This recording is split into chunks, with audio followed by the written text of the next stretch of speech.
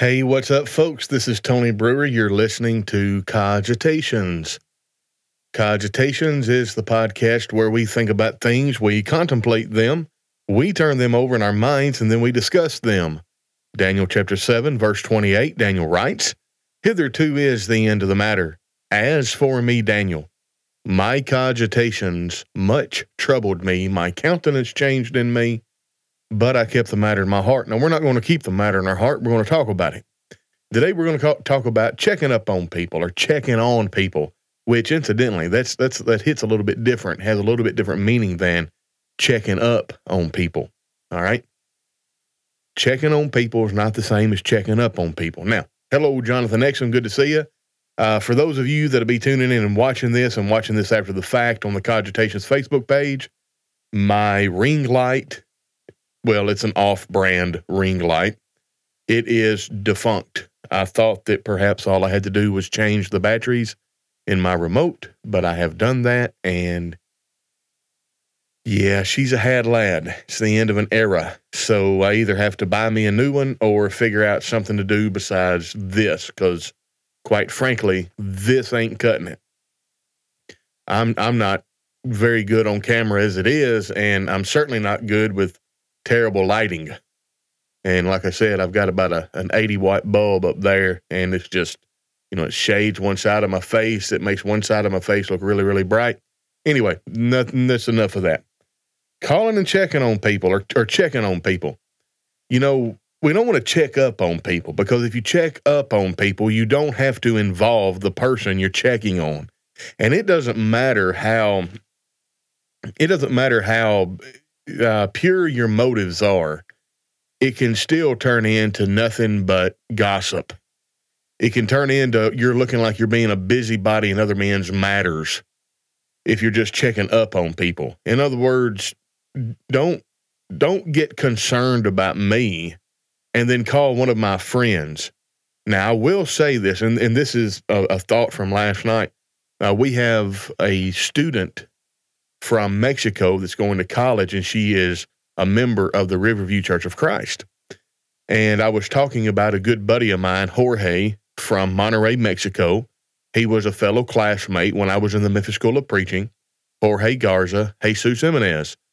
Good folks.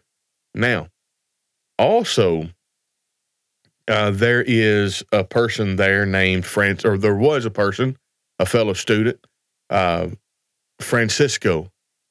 And I haven't been able to get in contact with Francisco, and I really wanted to check on him, but I couldn't. I couldn't find a way to check on him.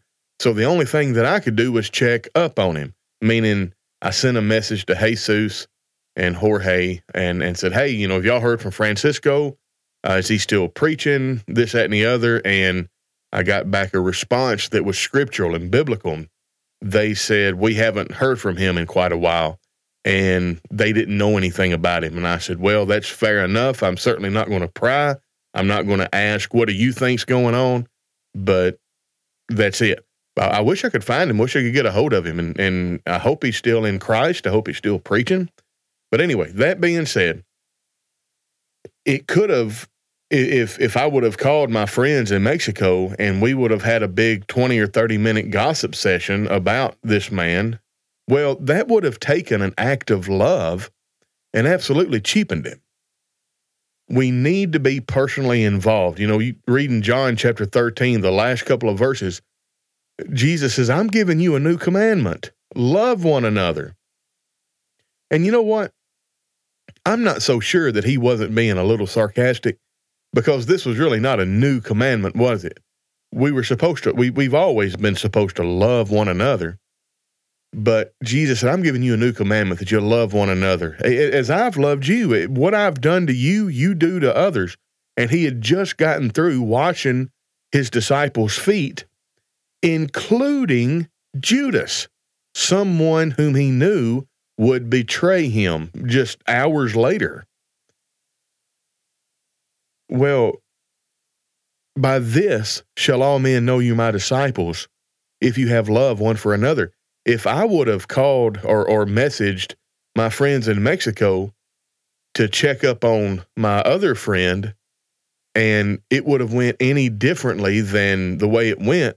It would have taken that very loving and caring act and turned it into something that it was not intended to be, which is something very unloving, because we would have contemplated, we would have speculated, we would have formed a wrong conclusion, and I would either be thinking positive thoughts that didn't deserve to be thought, or I would be thinking negative thoughts that didn't deserve to be thought. Yeah, didn't deserve to be thought. Certainly it's not thunk. But anyway, my point is this. We have to have personal involvement. If we're going to follow this commandment of Jesus to love one another, we have to be personally involved. We don't need to go around checking up on people. We need to go to the person and check on them if we feel like there's some concern. I remember in class one day, one of my teachers, Billy Bland, he gave us a scenario, and there was a woman that was angry at him and had gone around and said some things about him and expressed that anger. And he didn't retaliate. He didn't do anything like that, but he didn't leave it alone either. If I remember the story correctly, he called the woman up, and we'll say Sister Smith. Sister Smith, this is Billy Bland. How are you doing? Oh, I'm doing well. Hey, sister, do I have anything that I need to apologize about to you, or to apologize to you for? Now, Brother Bland probably would have used better grammar than that, but you get the idea, okay? And of course, that disarmed her. She's like, well, no, I don't. You don't. And they ended up in a very kind of backdoor way, a very non-confrontational. It isn't exactly the right way to put it, but I'm going to put it that way until I think of something better. And I may never think of anything better.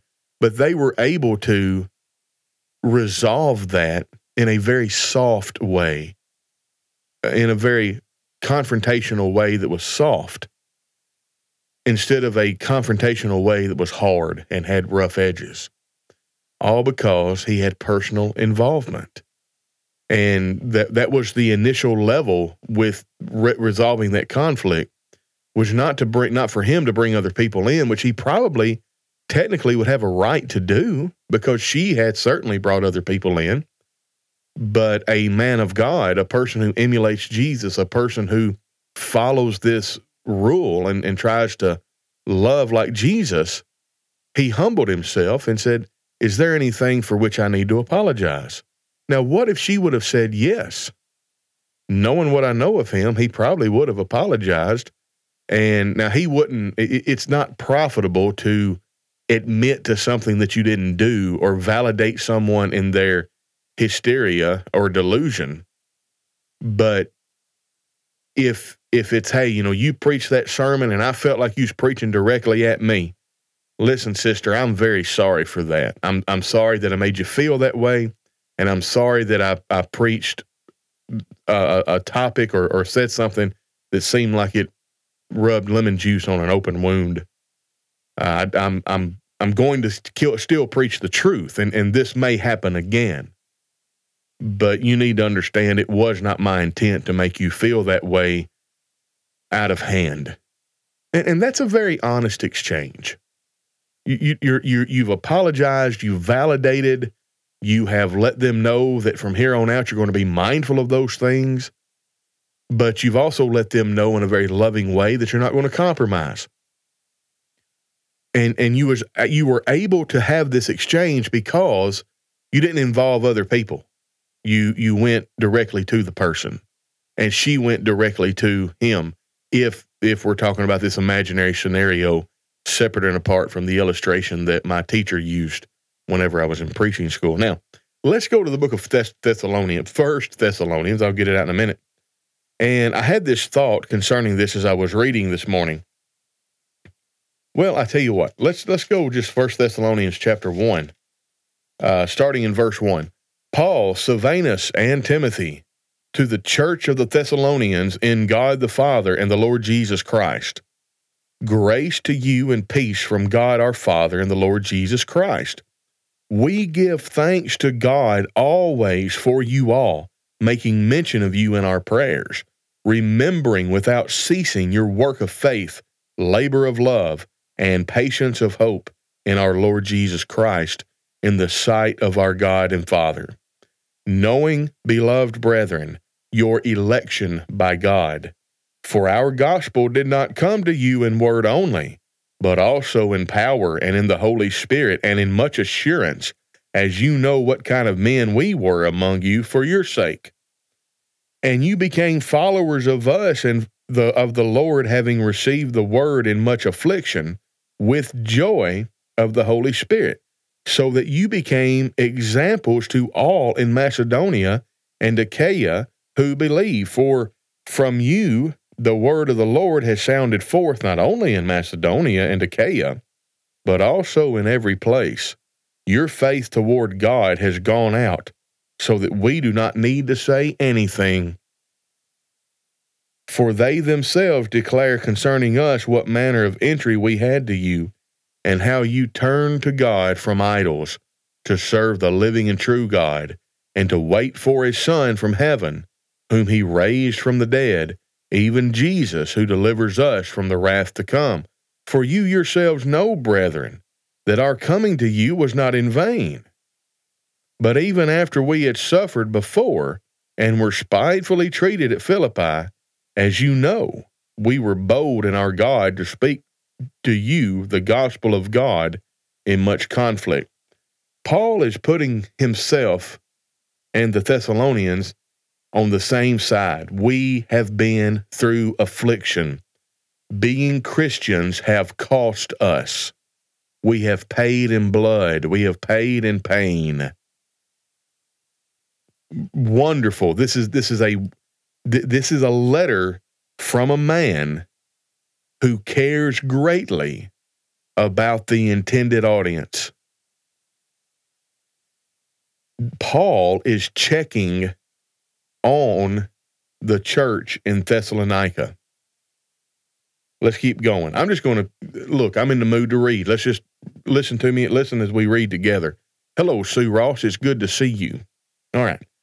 For our exhortation did not come from error or uncleanliness, nor was it in deceit, but as we have been approved by God to be entrusted with the gospel, even so we speak not as pleasing men, but God who tests our hearts. For neither at any time did we use flattering words, as you know, nor a cloak of covetousness. God is a witness. Nor did we seek glory from men, either from you or from others, when we might have made demands as apostles of Christ. But we were gentle among you, just as a nursing mother cherishes her own children. So affectionately longing for you, we were well pleased to impart to you not only the gospel of God, but also our own lives, because you had become dear to us. For you remember, brethren, our labor and toil, for laboring night and day, that we might not be a burden to any of you. We preach to you the gospel of God.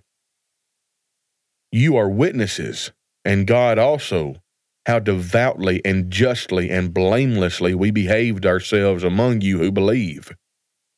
As you know how we exhorted and comforted and charged every one of you as a father does his own children, that you would walk worthy of God who calls you into his own kingdom and glory. He set the expectations. We have gently, with authority, and the gentleness of a father with his children, set the expectations, and we comforted you, we exhorted you, we wanted to teach you about the gospel.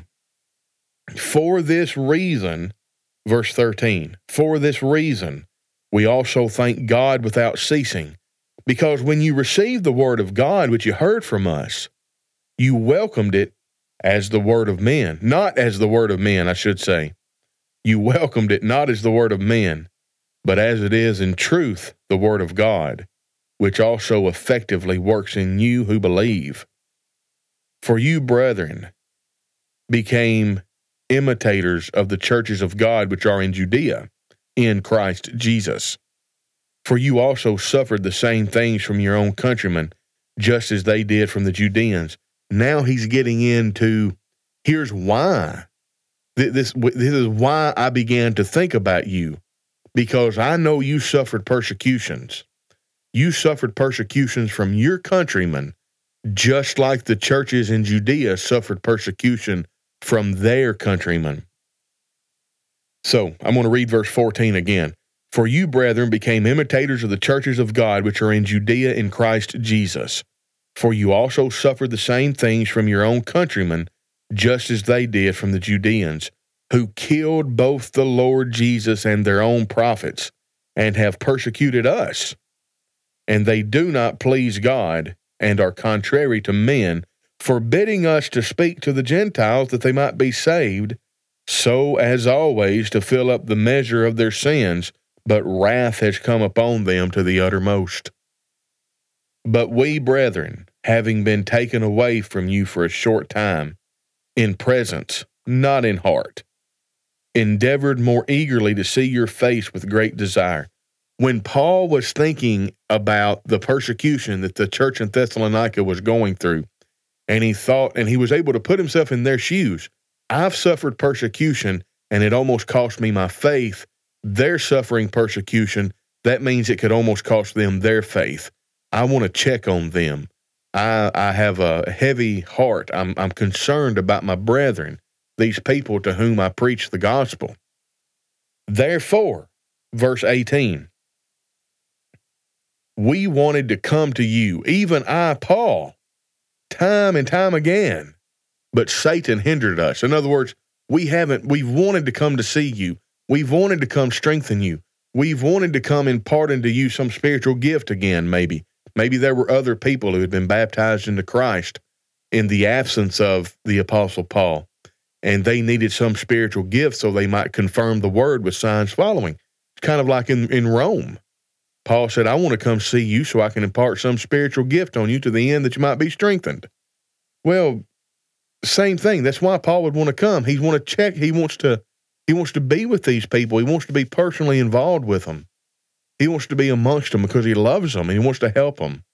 But he can't right now. So what's the next best thing? Satan hindering us. I don't know what that means. I don't know how Satan was hindering them.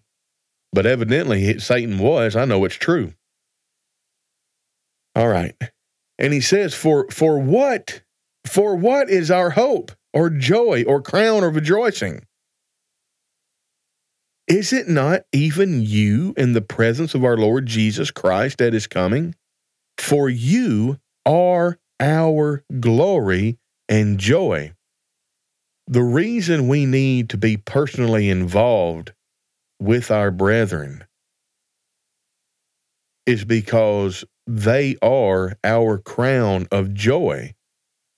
They are our glory.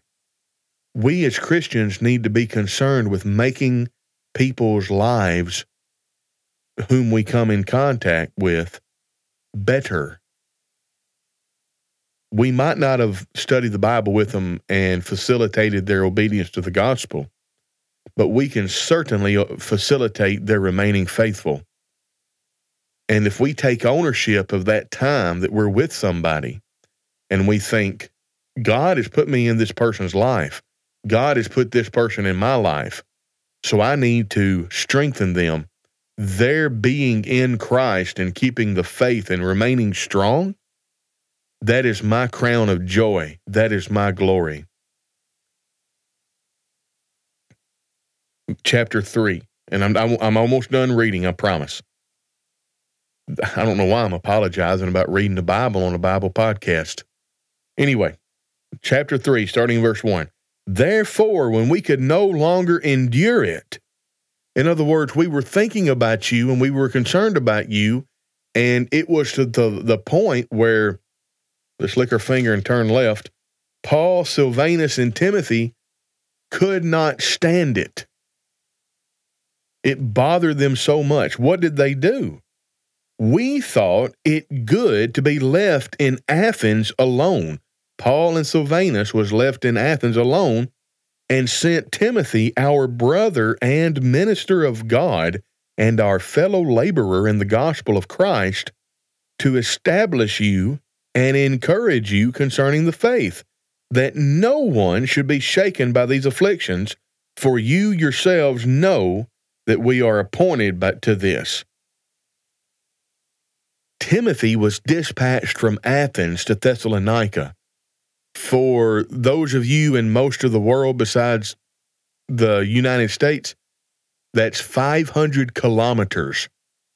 And for those of you in the United States, that's roughly about 300 miles, 310, I think. He didn't get in a nice vehicle and drive. He didn't get in an airplane and fly. He didn't get on a bus. He didn't get on a train. He mostly walked and rode a horse, or rode a donkey, had some kind of beast of burden, or took a boat when he could. In fact, you know what? Let me look. I looked up the distance and it gave, of course. Well, I tell you what, Athens to Thessalonica, 502 kilometers. Driving a vehicle, that's 5 hours. Now, it may be that he could have got on a ship in in Athens and sailed around and gone north and docked in Thessalonica. That's still a long trip. I don't care how you count it. And it was for the sole purpose of checking on these brethren.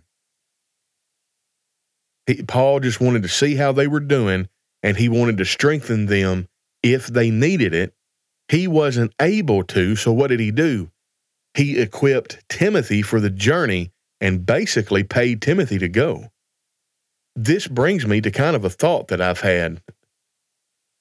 Wouldn't it be great if we had this network of Christians around the world, and we had a group of churches that were like, hey, listen, our mission is to strengthen churches.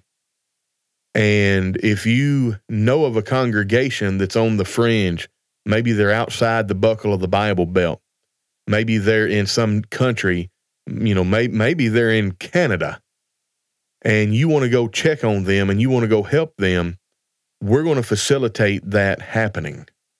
And we're going to cover the expenses of it, because we love Christians and we want to make sure that all of our churches are faithful, are fully equipped for the work, and we're blessed monetarily. So we're going to use our monetary blessings, our secular, that's not secular is not the right word. What is it? Carnal. We're going to use our carnal blessings to help bless these people spiritually. It's amazing. And that's what Paul did. That's what Paul did. And I want to start reading in verse 4 of chapter 3 again in 1 Thessalonians. For in fact, we told you before when we were with you that we would suffer tribulation, just as it happened, and you know. For this reason, when I could no longer endure it, I sent to know your faith, lest by some means the tempter had tempted you, and our labor might be in vain. But now Timothy has come to us from you, and brought us good news of your faith and love, and that you always have good remembrance of us, greatly desiring to see us, as we also to see you. Therefore, brethren, in all your affliction and distress, we were comforted concerning you by your faith.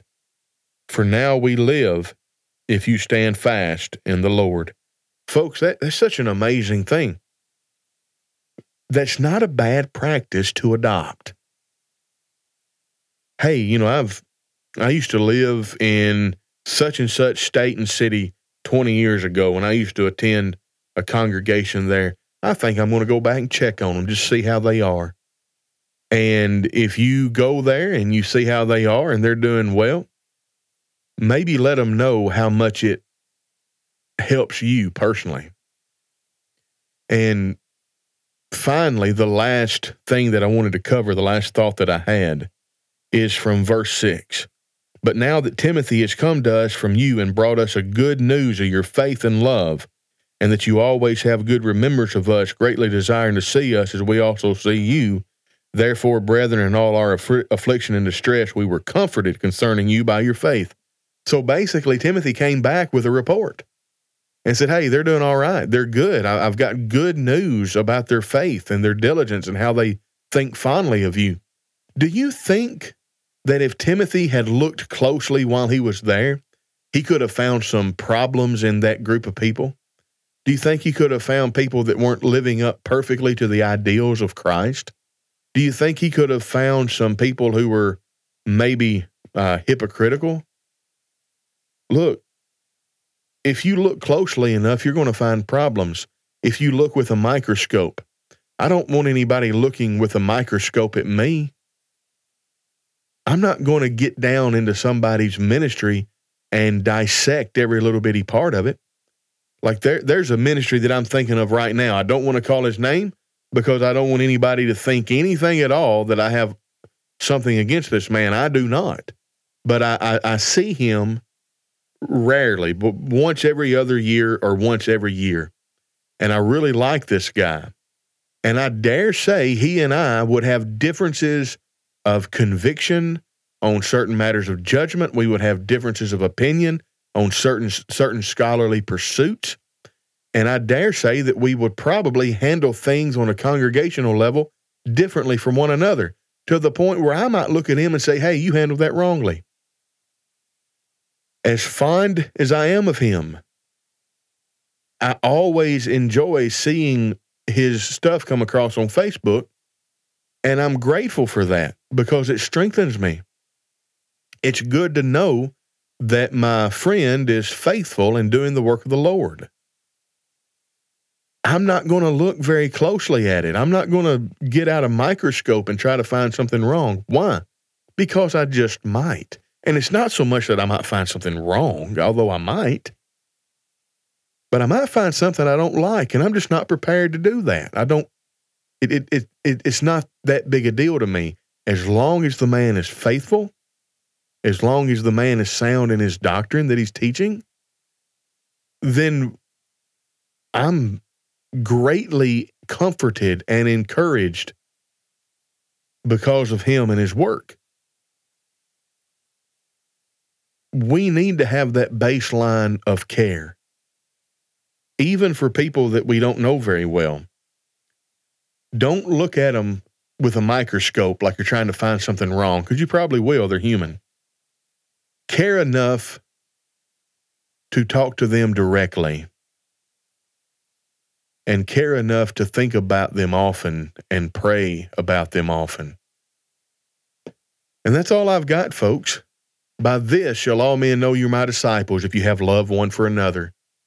Maybe this little section of scripture in the book of Thessalonians is the Holy Spirit's way of showing us, here's a very easy beginner level way to show love one for another. Just checking on people. Maybe we need to emulate that. Folks, you've stuck around this far. Means you're bought in. I would ask that you would support me monetarily as a podcaster, www.patreon.com/nearchurches. And you can also send me money in a PayPal. I've gotten some money in PayPal, and to you who did that, you know who you are. Thank you very much. To my patrons, thank you so very much. I'm not much concerned about my ring light, because as soon as my Patreon money drops, I'm going to be able to get a ring light, and it's not going to destroy my budget. And that's amazing. So thank you so very much for that. And until next time, you've been listening to Cogitations with Tony Brewer. And be sure and subscribe, be the algorithm for us, share the content, share the material, and be sure and subscribe to the podcast wherever you listen to podcasts. God bless you. Thank you very much. You've been listening to Cogitations, and we'll catch you on the flip side.